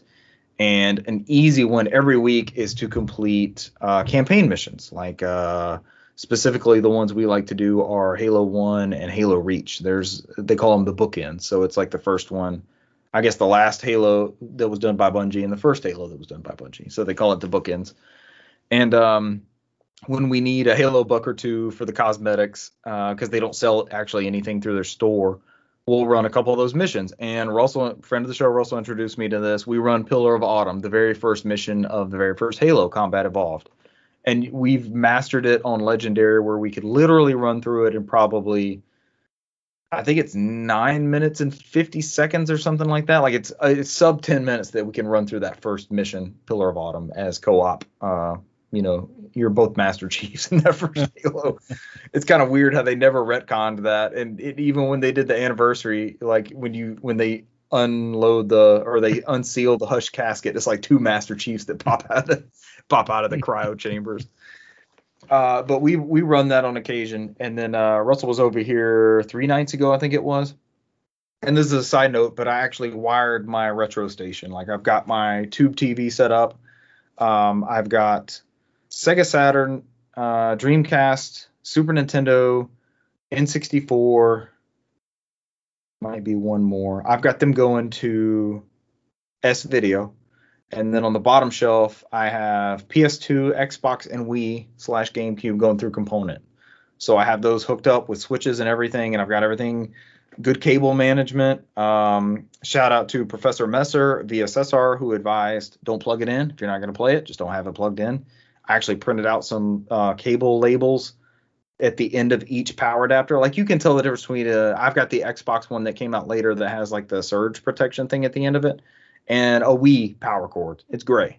So you can tell the difference, but I put a cable label on there and put a sticker on there that has the logo on it. So I can, just plug in whatever I want to and hit the switch, and then I'm ready to go on both of those. And I made sure everything worked, that kind of stuff. So long story short, Russell was here a couple nights ago, and we were like, hey, we've never run Pillar of Autumn on original hardware on Legendary. We weren't this good when we bought our Xbox in like 2002 or 2003, whenever it was. Because when we got that first Halo, we were on a wait list. Halo was sold out. We had to get on a wait list at EB Games to get a copy of Halo. And it was a greatest hits game by then, but it was just still hard to find because anybody who had an Xbox wanted Halo, right? And when we got ours, that's what we wanted. Yeah. And it was the game. Yeah. Our first game was actually KOTOR because we were on that wait list. So that was one of the titles we had to have for our Xbox. Like, we got to have this. And we had been running Pillar of Autumn on Master Chief Collection. I'm running it in, on Xbox Series X, like the best it could possibly look, all this kind of stuff. And it's interesting to drop back to the roots of the series and play this split screen and see it chug in certain areas. But there's also a charm to this is how we first experienced Halo. This is how we played this campaign because multiplayer was fun with the two of us. Like we'd set up the sniping missions once we got a second Xbox and we'd be in separate rooms and that kind of thing. But the campaign was where it was at. When you bought a new shooter, you got it for the story. You got it for the campaign. Multiplayer was a side thing. Like if it was even anything, like, famously that first Halo Combat Evolved shipped with multiplayer as like an add-on. They threw it in at the very end. So that campaign was like the legacy of a bunch of those titles, especially that generation. It seems like last generation we started to get really, really into multiplayer first. Well, I'm sorry, 2 generations ago, PS3, 360, we started to lean more into like multiplayer betas and we want you in for the multiplayer for this because that's going to sell the subscription. It wasn't quite to the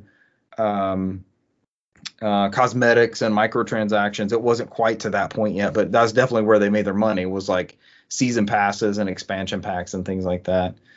But we ran that original Halo Combat Evolved Legendary mission. We ran it like 10 minutes and there was some slowdown, and it does not run like it does on Master Chief Collection. It's an older game, but it still had that same charm. And we actually played through two missions. We did the mission right after that, so that was a lot of fun. Dead Space, I'm up to the 4th chapter.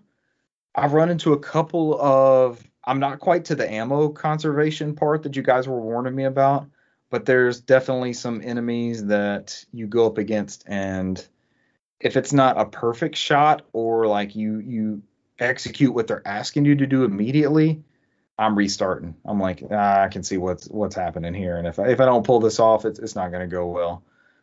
This area that I'm in, there's areas of the floor that are blowing up in the air, and if you walk over them, it'll blow you up and kill you immediately. So I had that. I had a big giant thing. Someone warned me about it, and then this thing just came like crashing through the hull of the ship at me. And luckily, I had the right weapon. It's like there's a saw weapon that I have that shoots this saw out, and it just kind of hovers in midair, like right out, an extension from where Isaac's at, and it would just cut him up. So I at least had that to defeat this thing. But I've encountered like 2 more of those things, and they're bullshit when they come out, because you can't. Dead Space up to this point has trained me to use corridors to my advantage and kind of kite enemies around so that I could get the right angle to cut their appendages off and things like that. This fucker just comes straight through the geometry of the level and like walls and everything. He don't give a shit. He just comes at you. And I was thinking, because it was right after the part where I met the things on the floor that are like zero gravity holes in the floor that just blow up in the air. I'm like, man, I'll move around in the room until he comes across one of those, and then it'll just kill him. And they avoid those. They go around them. Like, damn it, this game's smarter than I am. Where I left off, I died like 2 times here, and I was like, fuck this game for now. I can't do this right now. But I had to run across the exterior of the ship while an asteroid field's coming at me, and they never really tell you like, okay, the asteroids are coming at you. You got to get behind something. So they said you had to find cover, but I didn't know what cover meant, like what they were asking me to do. And then like the 3rd time I died, I could see the asteroids coming over the top of the ship the way the camera was positioned. So then I could get behind something. You don't have to duck like Gears of War style or anything. You just get behind the thing. It lets you live. But you at least need to have 1 air tank refill, because you can't make it all the way down the path to this turret area without having one of those air tank refills. So I did burn one of those. And then when you get to the end of that part, you're in a turret, like almost Star Wars style, like Star Wars A New Hope, where the TIE fighters are coming through, but there's asteroids. You're in an asteroid field, and you have to blow up the asteroids as they're coming to hit the ship, because the defense system's not online yet, which I just spent fucking an hour getting back online. And now I'm manually shooting the asteroids. And I couldn't figure out the shooting immediately. Like I'm using left and right stick. Like, what do I do here? There's no HUD on this game, so you're kind of winging it as you go. And I love that about it. None of these are knocks against the game. This is a masterpiece game in my opinion. It's a stellar flagship of gaming. Everybody needs to play Dead Space. But I died 3 times trying to defend these asteroids, and I don't have the right rhythm down on it. And I was like, I'll come back to this. And as usually happens with this game, when I just step away for a little while and then come back to it, I'm good to go right after that. So it continues to be good. I love the atmosphere. So many jump scares, so many unexpected events. You're going down a hallway and something's going to come out at you, and it never does. And then you round the corner and it drops out of the ceiling. And it never lets up with that. And even though I just complained about the asteroid running across the asteroid field and the shooting the asteroids out of the turret, those are 2 new gameplay elements that I didn't have until the last like 20 minutes of gameplay. So they're still introducing new elements, and right before that was the spots in the floor that would immediately shoot you up and kill you. So there are some enemies that go into that. It just wasn't the big one that I was after. I'm not really running out of ammo yet. Health seems to be an issue, but I'm trying to gauge spending my power nodes on health upgrades on the suit or like weapon upgrades. But I'm kind of sitting on a couple now just to see how that breaks down and see what I need to do. But kind of gauging on the flow of the chapters, I'm close to the end of chapter 4, and I'm averaging about like 35 to 45 minutes per chapter. But it's an awesome ass game, and it looks so good on backwards compatibility on Series X with that auto HDR. It is just, that's a good ass looking game, and it plays flawlessly. So that is my Dead Space update. My kids are still playing Toe Jam and Earl. Spoke about that last week, and they still ask me, can we play Toe Jam and Earl? So now it's like a reward thing. and they will play until they get bored, which is fine. They'll get to like level 5 or 6 and get a couple ship pieces, and then they'll be over it. While I had the Genesis hooked up, I had my oldest play Mickey Mouse Castle of Illusion for the Genesis. And there is a practice mode to that kind of lets you beat the game. It's really short. It's like 15 minutes because you can't really take a whole lot of damage. But it's just 3 levels, and it kind of lets you get to the end. So the oldest definitely really enjoyed that. And then I will finish with, they are currently hooked on Kinect Sports, the first rare collection for the Xbox 360 Kinect.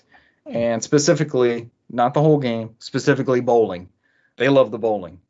And I think I talked about it a couple of weeks ago where I was not that good at it. But they ask for it, and they know, like, they hold their hand up to select their player, then they grab the ball with the hand down, and they know they go to town, man. All I have to do is turn the TV and the Xbox on, and they're ready to go. They can get all the way through the menus. They can sign up for 2 players. They can pick their storage device. Remember that? You had to pick your storage device on 360. Like, where do you want it to save to? Cloud, hard drive, storage unit? Every time. And they go to town with some bowling. So those are their current faves. But those are my games played this week. What'd you guys get into? Mine's easy. Didn't play this much this week. I think I've already talked about earlier today. Earlier in the show, Sonic Colors. Sonic Colors Ultimate Edition, yeah. Like Gears of War Ultimate Edition. I got about 4 hours into it. That's another way you can go at it too. I think it's just the first world, which is multiple acts.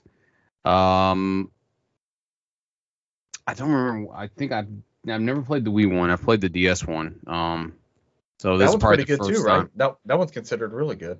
It's probably the last like portable one, Sonic portable one that was considered a good one until they start coming out with the Sega Ages stuff.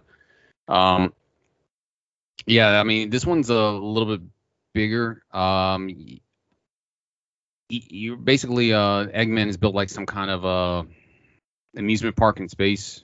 And Sonic sneaks in before the place actually opens up to check everything out, make sure it's not a bad place. He's telling the world that he's changed and he's to make amends for it. He made an amusement park in space for the world to join. And then, Sonic's always like, there's something too good to be true, about it. And so they sneak up on there, and that's pretty much your story in there. As you go through the levels, like the first level is kind of like a tutorial level. It's like the old school 3D one where you're just running through and you're doing the homing jump and all that. It's like that stuff they've had since the Dreamcast era. Yeah. And whatever they added on since then as they went through the PS2 and Xbox ones. So you see the robot Eggman's capturing alien, when they call them aliens, are like wisp naturally on that area. They come with different colors, and as you go through the levels, you'll see certain areas of the levels are locked depending on different colors of the alien wisp race. You have to get those to unlock different aspects of the levels to go back later and to get everything. So like there's these little red star dots in there where you have to collect every one for each level to unlock Supersonic. They kind of let you know in the beginning of the game before you start, like, hey, you need all these to unlock Supersonic. And so like some of the stuff is kind of certain access areas from the level are hidden off depending on, it's like, I guess that Mario 64 type of stuff where you have to like hit the green or red button to get access to different levels later on. That's that type of thing. So, and as you go through each level, each world has maybe like, I think 7 or 8 levels, and then you have a boss at the end of it. And there's like maybe 5 or 6 planets, and then a amusement park where you can go through the whole story. So I've only maybe went through the first 2 worlds. So I'm like, I'm just kind of messing around with it. I've been tired. I didn't really focus too much on it, to be honest with you. So it plays like a 3D Sonic game. It's one of the better ones. I still prefer Sonic Generations. It's still my favorite one, just because that was kind of like the best hit. And I still go back to that one and pop that one every so often. I was going to ask, what is the better 3D Sonic? Because it seems like Sonic never really found his niche in 3D, right? It never really clicked. Generations is the best one to me, but that was a mixture of 3D and 2D, and it was a good balance, and it was like the greatest hits. So it's like you played like the best levels from all the Sonic games from 2D and 3D, and they popped it in there. So that was, if I ever get like a an itch for 3D Sonic, that's the one I go to. For 2D Sonic, I probably do Sonic Mania. That one is really good. One of the newer ones. So, but yeah, that's pretty much it for me. Like I said, I've been busy doing other things. But yeah, that's it. I'll kick it over to Brandon to finish up. I continued to play Ghost of Tsushima still, the director's cut. Director's cut. Extended cut. And I did open up the first island, or the first portion of that island. Saved Jin's uncle, and got to the point where I could jump into the DLC. Found out that the DLC, the Iki Island expansion, is something you probably should do after you've beaten the actual main story, because if you don't, there's definitely kind of some spoiler there. Story wise or story wise? Okay. Yeah. Cesar talked about it last week, where this is basically Jin goes over there because there's these new Mongols that just kind of, these new types of enemies that show up on Tsushima, and he realizes that they're coming from Iki Island, and there's some new not really like a Mongol general or anything, but she calls herself the Eagle, and she's doing this stuff that's like making people go crazy. And so he figures this was a scouting party. This is, a big enough threat. I need to go over there and figure this out. But like Cesar said, his father went over there in the past. This is where a story bit happens with the father. Yeah. Main story. This is why you're saying you should play the main story first before you hit the island. It wraps up one of the main things from the first part. So it continues on there. I don't think it was mentioned in the main story. They kind of retrofitted to this island. Yeah. I don't remember being a part of it. So in the past, Jin's father had gone over there to like quell a rebellion and all this and you have to go kind of into Jin's past, and I'm enjoying the story a lot so far. There's different types of enemies now. We've talked about how there's kind of like this rock, paper, scissors thing going on. So there's like big brute enemies. There's enemies that usually only use like a sword or two swords, a sword and shield, or a spear. And there's different styles of attacks you can use, and you can switch them on the fly to deal with them. But on this island, there's now enemies that they carry everything. Oh, hell. There's like these big guys. No more paper, rock, scissors. Yeah, they've got swords, they've got a spear and a shield on their back, and you'll be fighting them one way, and then they jump back and they'll switch on the fly, and you've got to switch it up how you're attacking them. Along with Cesar mentioned, there's like these dudes in the back. They're like shamans, and they'll start doing this like Mongol chant thing, and it powers up all the enemies, and it makes their attacks pretty devastating.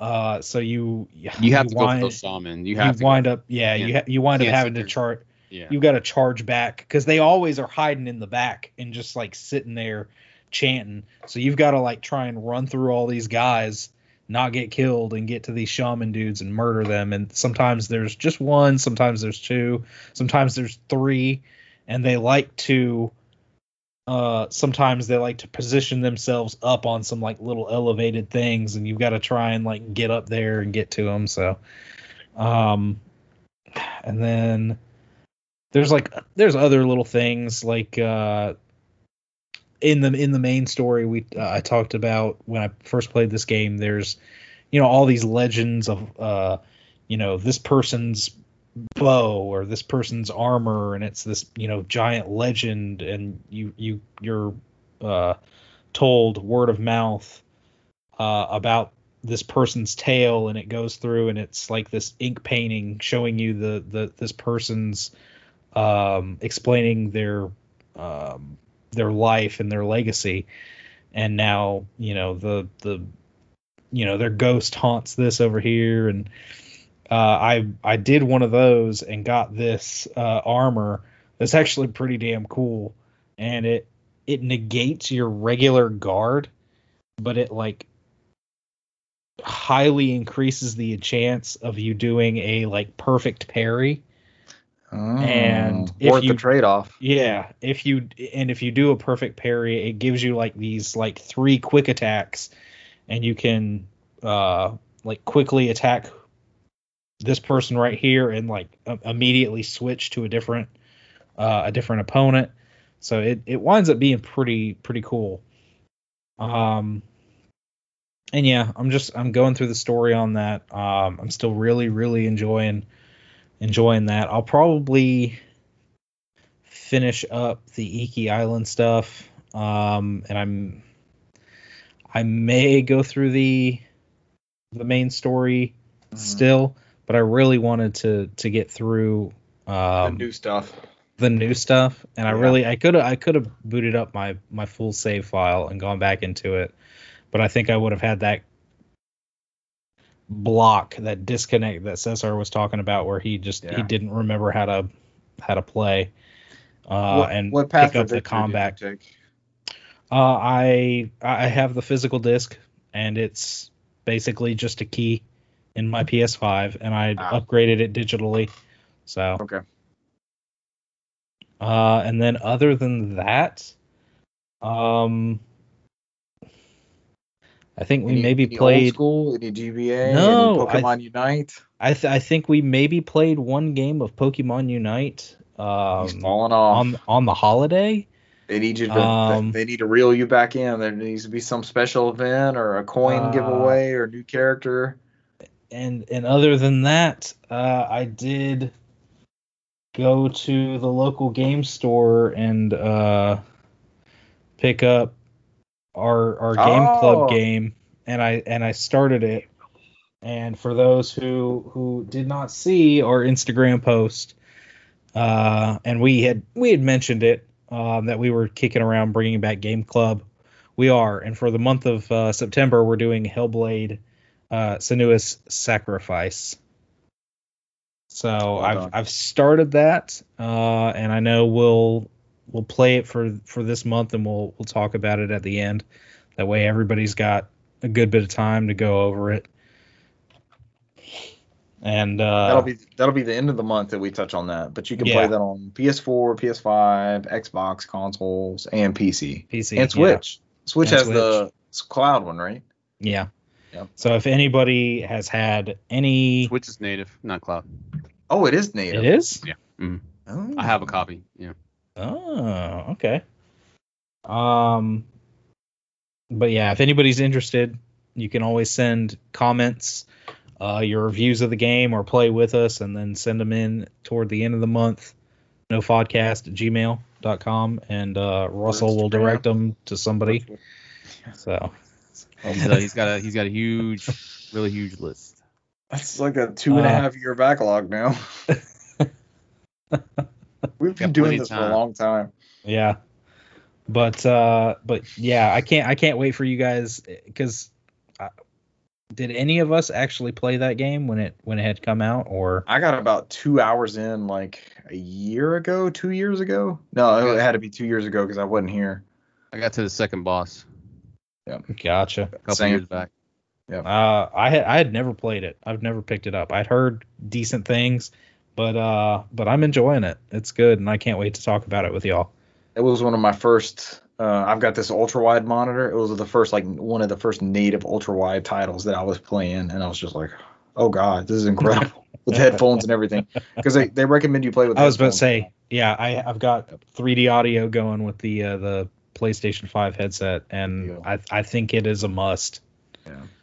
My only complaint is that it does throw up that error when you play it on PS5. There may be issues in the right hand corner. Yeah. And then I turn it on, and I had it looks one. like it looks like butthole in 60 frames per second. It takes a huge graphical hit. Yeah, I had to turn off 60 frames a second. It looked like the Switch version was 60 frames per second. Brant, you have a Series X? Brant, do you have a Series X? I do. I thought about. Brant, play your way, man. I'm playing on PS4 also. Yeah. Again. Pick there. It's everywhere. Pick your version. This is not a bad game anywhere. If any of us, I figured I'd try it on PS4 because I figured at least one of you, if not both of you, might go Series X. So I will be doing Series X. I've got it installed. I just got to start it up. This game's easy platinum, so I'll be playing on PS4. So. Oh. Okay. Interesting to note. You just gotta beat the game and you platinum it. That's it. Really? Okay. Yep. There you go. But yeah, that's games played. All right. You guys got anything else you want to add? Absolutely not. Watch more anime, SSR. Yeah. Follow us on Instagram. Share us with your friends. Find us anywhere you get your podcasts. So I think Brant with the promotional opportunities. Me and Cess are burned out over 3 years of rattling off SoundCloud, Stitcher. Hey, we did that roundtable BS when I started. Yeah. Naming off. Because you already found us. Where else can you find us? Yep. We don't have an audience. We just accumulate them and add them to the show. We gotta set up like a coffee or something if we don't do Patreon, just like a tip jar type thing, potentially. Even if we're throwing it in there for ourselves for dues every year. Yeah. But that's inside baseball. I think some people will tip us. I think we've got some fans out there. Yeah. Whether you tip us or not, we appreciate you listening. We enjoy doing this. So appreciate it. It's always a pleasure. Oh yeah. Thank you for joining us this week, and we'll catch you next week. Bye. See you later. Love you. Brant, the floor is yours to correct that. I'm glad you took the relationship with the podcast to the next level. So. Are we gonna leave it as that? See ya. As long as Brant knows it's him, not me. I'm not telling anybody I love them.